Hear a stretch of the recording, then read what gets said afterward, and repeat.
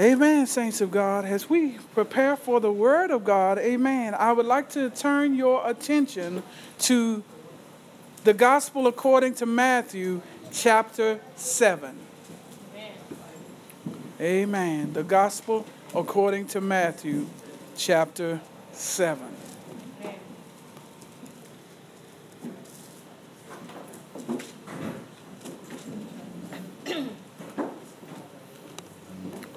Gospel according to Matthew chapter 7.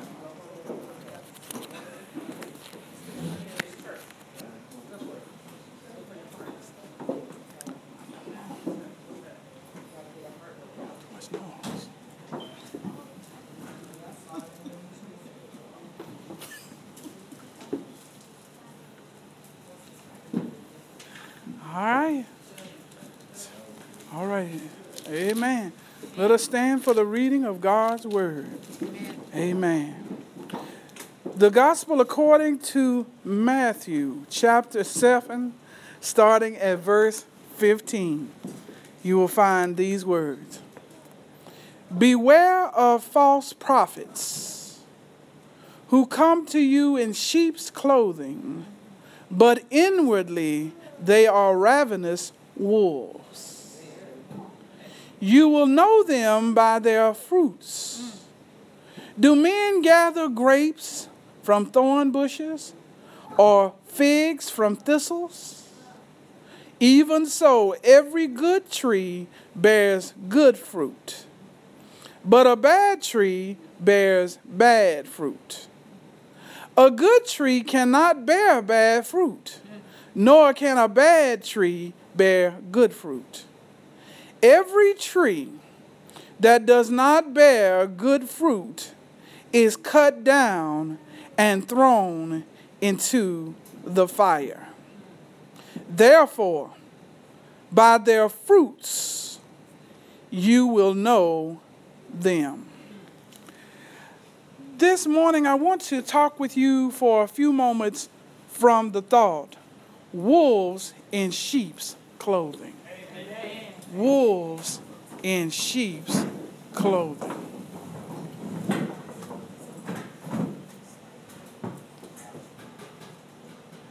In times past, as we have brought to the forefront that the gospel according to Matthew is written by a once tax collector named Levi, whose name is also Matthew. The tax collector has now become a servant of the Most High God, Jesus Christ. He has become a servant, and he's also become one whom God would use to write one of his gospels. Amen. And the gospel according to Matthew is written to portray Jesus as king. And we're dealing with chapters 5, 6, and 7, which is the Sermon on the Mount, which gives the manifesto of the king. He gives us the desires and the requirements of what it means to be a kingdom citizen. Kingdom citizenship is just not your name written on a piece of paper, but it is a lifestyle in which God requires. So in the Sermon on the Mount, chapters 5, 6, and 7, he has been outlaying what it looks like to be a kingdom citizen. He's talked about what he doesn't want us to do, and he's talked about what he does want us to do. Amen. And so now we're entering the final stretch of the Sermon on the Mount in chapter 7. It is the final stretch of this race through this Sermon on the Mount, but unlike in a real race that we might have on a track, we begin to speed up toward the end. In that final stretch, we start our sprint toward the finish line. But according to this text, what I'd like to do and have been doing is to slow down. Because in the final stretch, amen, Jesus switches from his do's and don'ts to a great plea. That great plea is to ask, to seek, and to knock. Not just to ask once, not just to seek once, not just to knock once, but keep on asking, keep on seeking, and keep on knocking. In the asking, it shall be given. In the seeking, ye shall find. In the knocking, the door shall be opened. And so many have used that text to say that is a text for whatever you ask God for, he'll give it. If you seek after it and you knock, if you try to open the doors, God will give it to you. But we found that that's not what Jesus was saying at all. In light of chapter 5, verse 20, that said that your righteousness must exceed the righteousness of the scribes and Pharisees, he's saying, in order to get to this righteousness, in order to get into the kingdom of God, you got to ask me. And you got to seek me while I might be found. And I am the door. So you need to knock. But don't just do it once. Do it more times to let me know that you're serious about getting into the kingdom of God. Yeah. Kingdom living is a day-by-day situation. It's not a one-time thing. Amen. It is a lifestyle that we live out. Amen. In obedience and servitude to the Lord.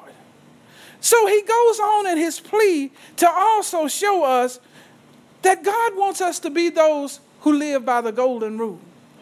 To do unto others as we would have them do unto us. Sometimes folk mistreat us and talk about us and slander us and call us everything but a child of God. But God is requiring us to treat them better than they treat us. Amen. Because they didn't treat us how we would have them to do, but we're going to treat them how we would have had them treat us. Amen. Amen. And as we go on in our text, we found that in this plea, Jesus has said to us, getting into the kingdom is not easy. There are many people that are trying to follow the road of easy believism because broad is the way unto destruction, but narrow is the gate that leads to life. And so he says it's difficult to enter in and very few will find it.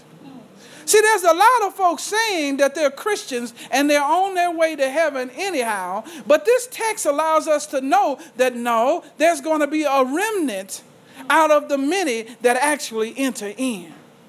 God has always worked in a remnant, even in the Old Testament. Amen. When Gideon was getting ready to go to war, he had 30,000 soldiers, and God said, these are what?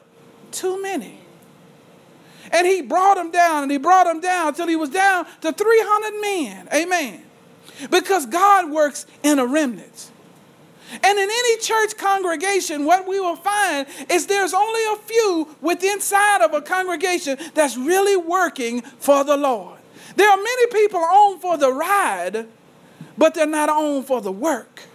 Amen. And God is working in remnants. There are in the vast number of folks who say that they're Christians. Amen. There's only a few that will really find the kingdom of God. And so I contend today that for this group, for us that are in this room, let us strive to enter the narrow gate. Let us keep asking Jesus. Let us keep seeking Jesus. Let us keep knocking on the door, Jesus, so that we can get salvation. Because if the righteousness of the scribes and Pharisees were not enough, there's no way that our righteousness is enough on its own. Our domestic righteousness is nothing but filthy rags. We need a foreign righteousness that can only come from God. The good news is that righteousness of God is now found apart from the law. It's found apart from us doing, and it's found in our faith in the one who's already done it. Jesus said in around 5 and 17 of the Sermon on the Mount, he said, I did not come to destroy the law, but I came to fulfill it.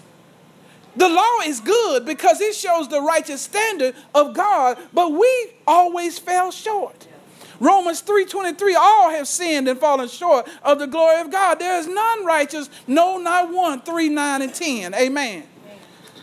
But we find that we can find righteousness in him because he was righteous. He who knew no sin became sin for us, that we might be called the righteousness of God in him. Y'all see that, saints? God has sent his only begotten son to be our substitute. Yeah. Because if he didn't need a substitute, his son would not have had to come. So since his son has come, amen, we better find in a hurry a way to get to Jesus. We better find out how to ask him. We better find out how to seek him. And we better find out how to knock on his door. Amen. Because if there's any way into the kingdom, it's coming by Jesus. Jesus outlined all of the things in the Sermon on the Mount that talked about the righteousness of the scribes and the Pharisees, and they fell short. We fall short. Jesus says, but I have fulfilled it. So now Jesus is saying he's turning another page on us when we get to verse 15. Now realize now that he has made the plea for us to ask and to seek and to knock. Because in the asking and the seeking and the knocking, God will let us into the kingdom. But God doesn't let us into the kingdom the same way we were. God changes us. He rearranges us. He takes us up out of the muck and the mire, and he places our feet on solid ground. The Bible says we were once dead in our trespasses and sins.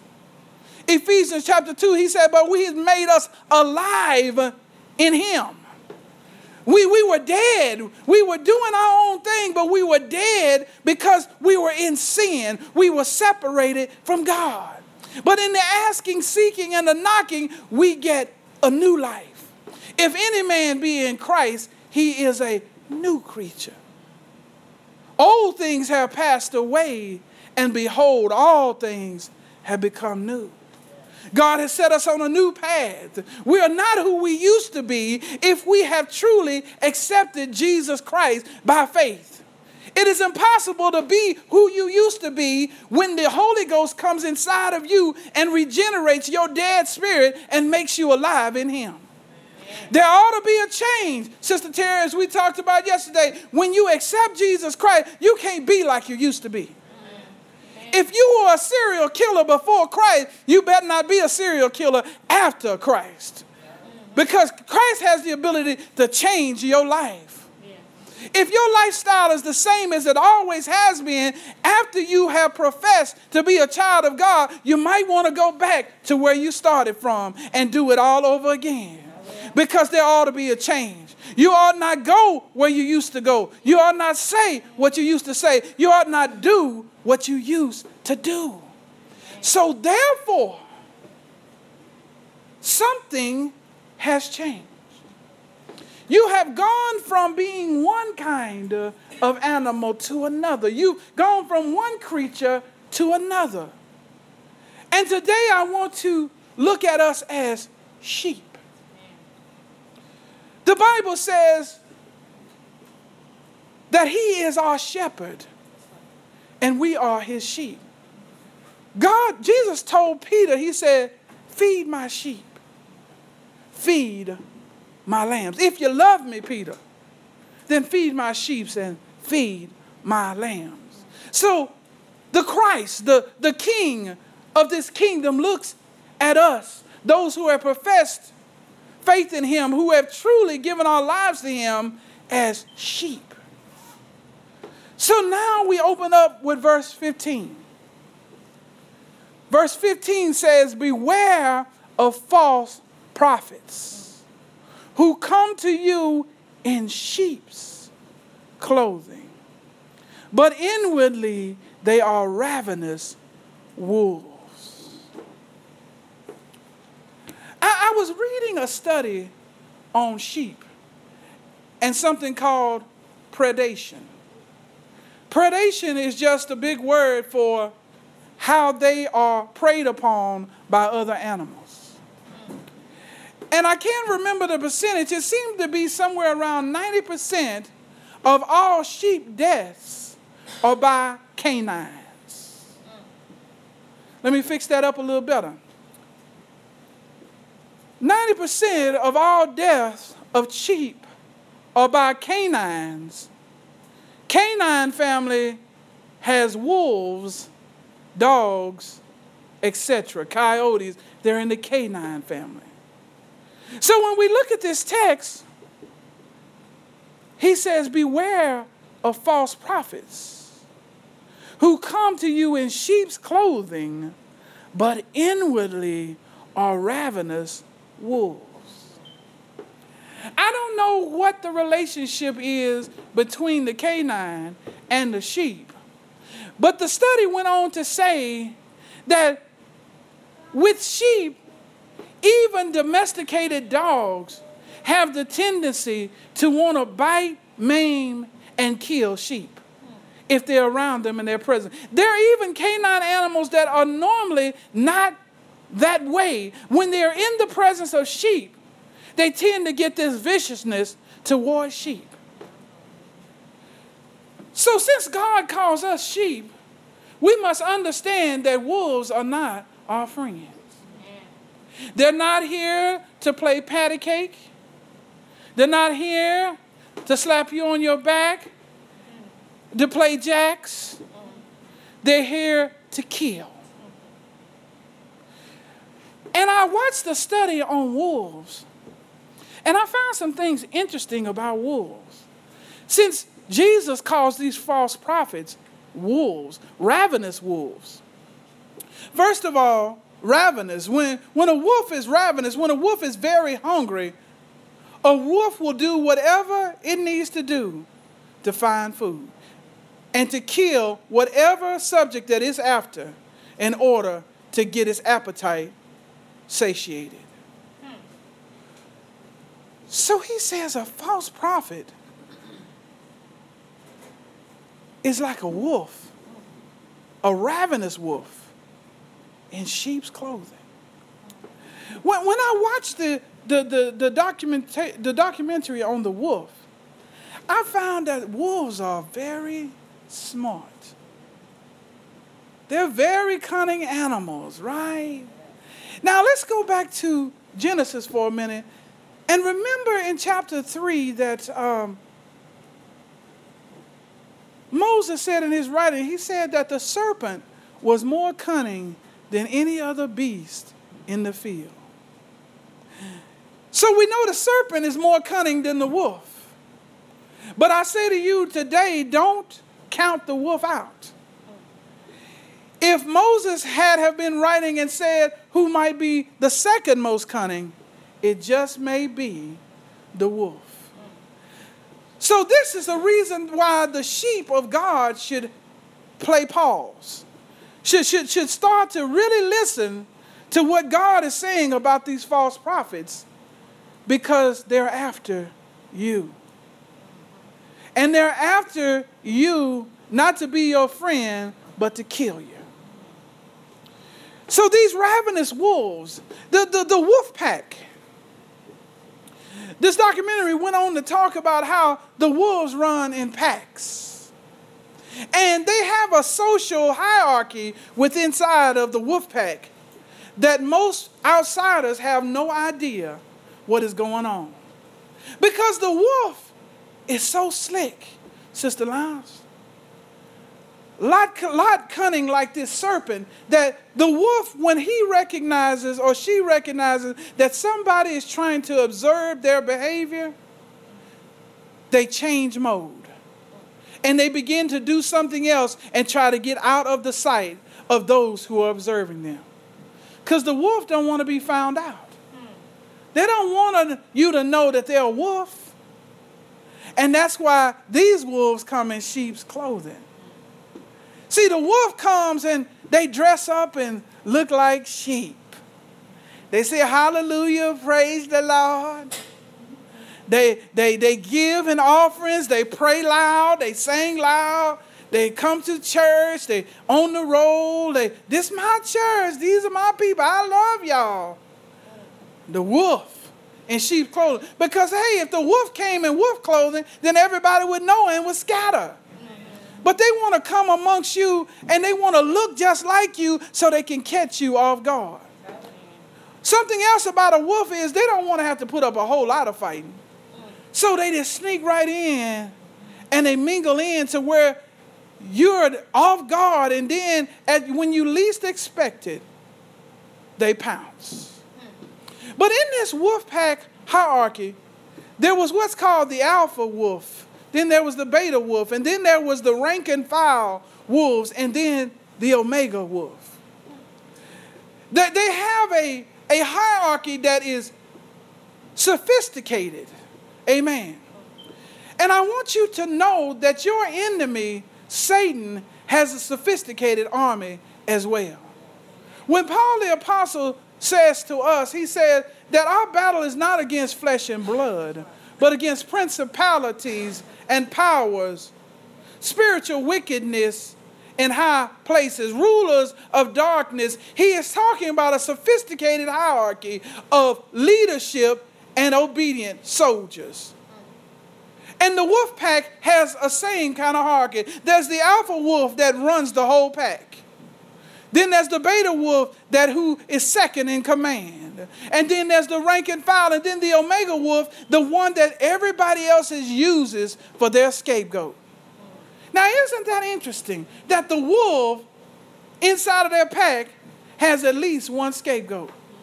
Satan has always been looking for somebody else to be his problem. Amen. And mankind through sin does the same thing. When God said, Adam, where art thou? What have you done? He said, it's the woman you gave me. When he talked to the woman said, that serpent. Everybody's looking for a scapegoat. It's everybody else's fault, but it ain't never our own. Wolf tactics. Amen. Wolf tactics. So we're looking at this wolf pack, and they've got this hierarchy. Amen. Sheep of God, I want you to know that the wolf, when you find one, there's more around as well. Amen. Because they run in what? Packs. So beware of the false prophets who look like sheep, who dress up and say, praise the Lord, and who come to church regularly, and who talk about all of the things that they're doing around the church, but they're really ravenous wolves. False prophets. In the Old Testament, a false prophet was one who came and said, thus saith the Lord about future things. But indeed, they were liars. They hadn't heard a thing from the Lord. And so are these ravenous wolves, these false prophets. They come into church and they try to speak for the Lord. They try to interpret scripture, but they're really doing pretext. In other words, they're coming with text out of context to get you to do what they want you to do. When searching to seek out whether or not you have a false prophet or one of these ravenous wolves amongst your congregation, I contend to you the first place to look is in the pulpit. The first place to look is at the pastor and the other ministers. That's the first place. Because remember, wolves are smart. They want to go to the place where they can get the most leverage. They don't want to go to the janitorial team to try to influence the whole congregation. They want to go to the pulpit. They want the pastor's role. They want the leadership roles of the ministers, because then they can wield their influence through their teaching and their preaching and their activities. Amen. So that's the first place to look for a false prophet. And false prophets from the Old Testament to the New Testament gave way to false teachers. Folks who took the word of God and twisted it for their own selfish gains. Mother Collins, we were talking this morning about some false prophets, wasn't we? How they taken scripture for their own selfish gains. Somehow they taken scripture out of context and they've told us lies in the scriptures. One of the lies that they tell is that, well, in order to get your blessing, then you ought to speak those things that are not as though they were. They get that out of Romans, talking about Abraham, amen, but they point it to us as if we got some power to be able to speak to things as if they were not and make them as though they were. And then automatically they'll materialize. You want a new house? Then you speak it into existence. You want a new car? Then you speak it into existence. It is a twisting of Scripture. Because what was going on when God was talking about Abraham, it was God who spoke those things that were not as though they were. Can you see how subtle the false prophet is? He just did a little switcheroo right in there and then applied it to us, but it was never for us to have that ability. It was always for God. God is the one who speaks something out of nothing. God is the one who says, let there be, and it was. God is the one who created the heavens and the earth. It is only God that can make something out of nothing. Amen. And so the false prophet comes along, and now he's got folk trying to speak cars and houses and land and everything else into existence, money into their pockets. I heard a preacher one time say, all you got to say is money cometh. So I was laughing and joking around when I heard that, and I was like, money cometh. And I looked in my pockets, and I still didn't have nothing. Amen. I think we can say money cometh from now till we die, and it still be empty pocket. We're going to have to go to work and earn a living. Amen. Amen. But there was throngs of folks, y'all. I mean, when they had the camera to pan, there was all them folks in that room, and they was hollering, yeah. Now, come on, y'all. But people want to hear what they want to hear. And because we have itching ears, false prophets are able to come in and turn folks all kind of ways because we want to hear what we want to hear. But we sheep of God, let us not be like that. Let us be aware of the false prophet. Now, remember earlier I mentioned also that the false prophet comes in packs. So when you find one, there's others around as well. There's others that's on team false prophet, and they're mingled within the crowd. Sheep, but really inwardly they're wolves.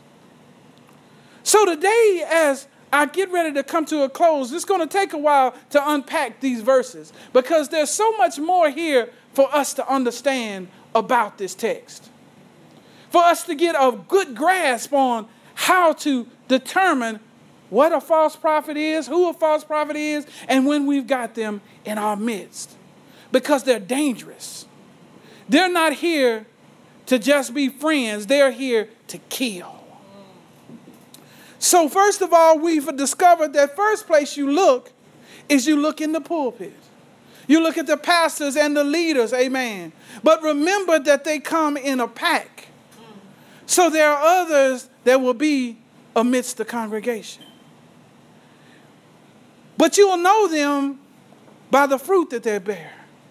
And we will begin to look at the fruits of what a sheep should have and the fruits of what a wolf has.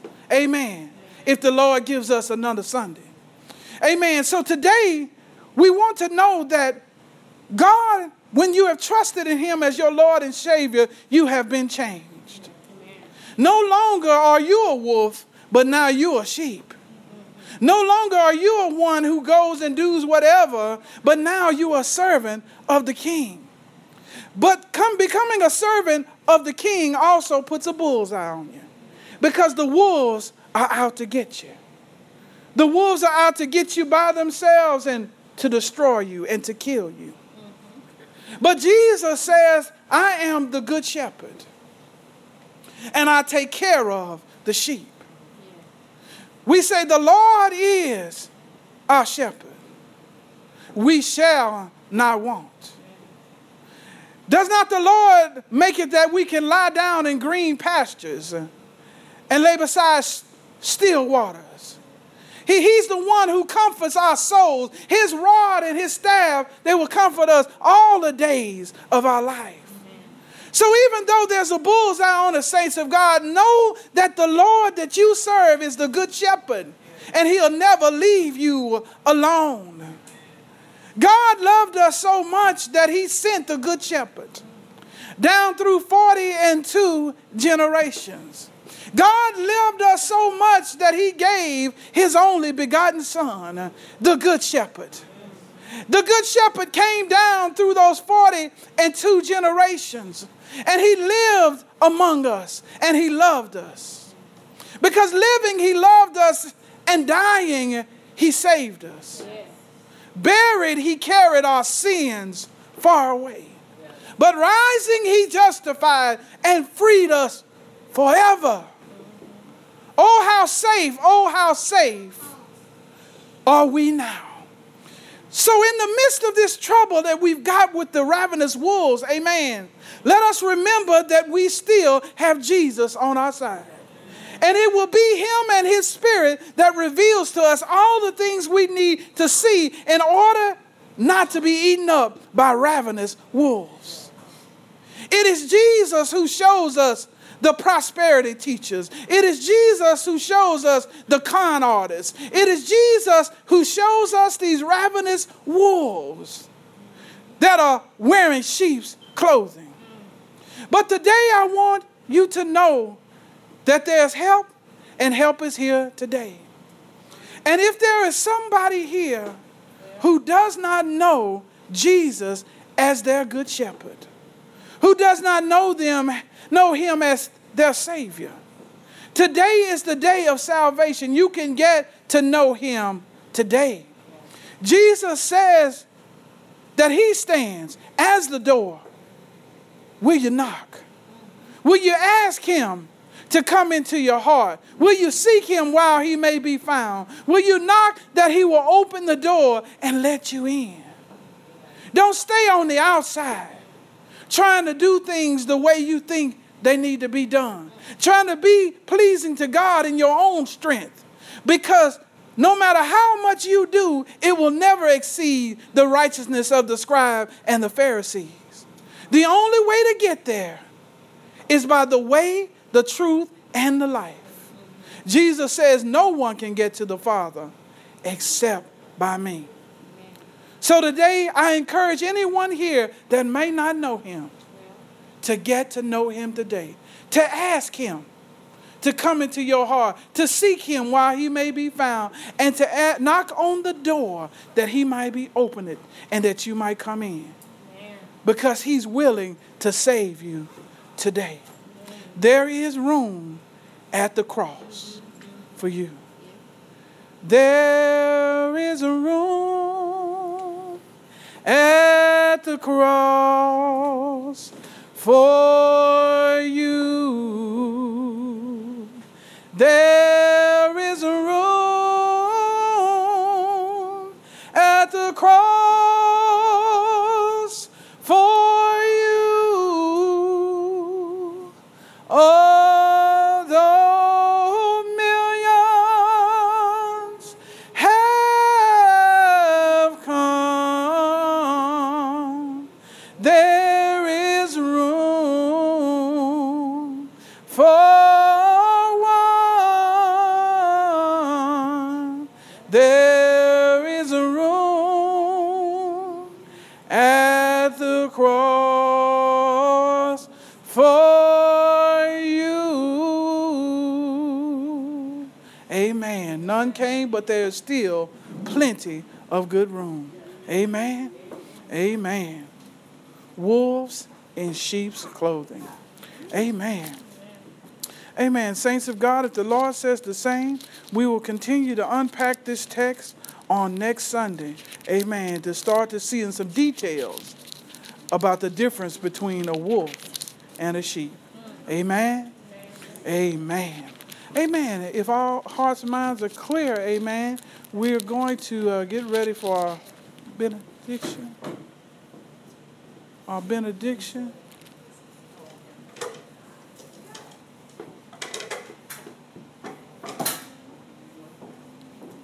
Amen. Get ready for our benediction and our offering. Amen. Amen. All right. Well, if our hearts and minds are clear, amen.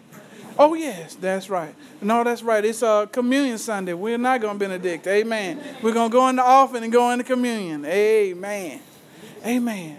All right. So at this time, then we're in the hands of the ushers for our offering.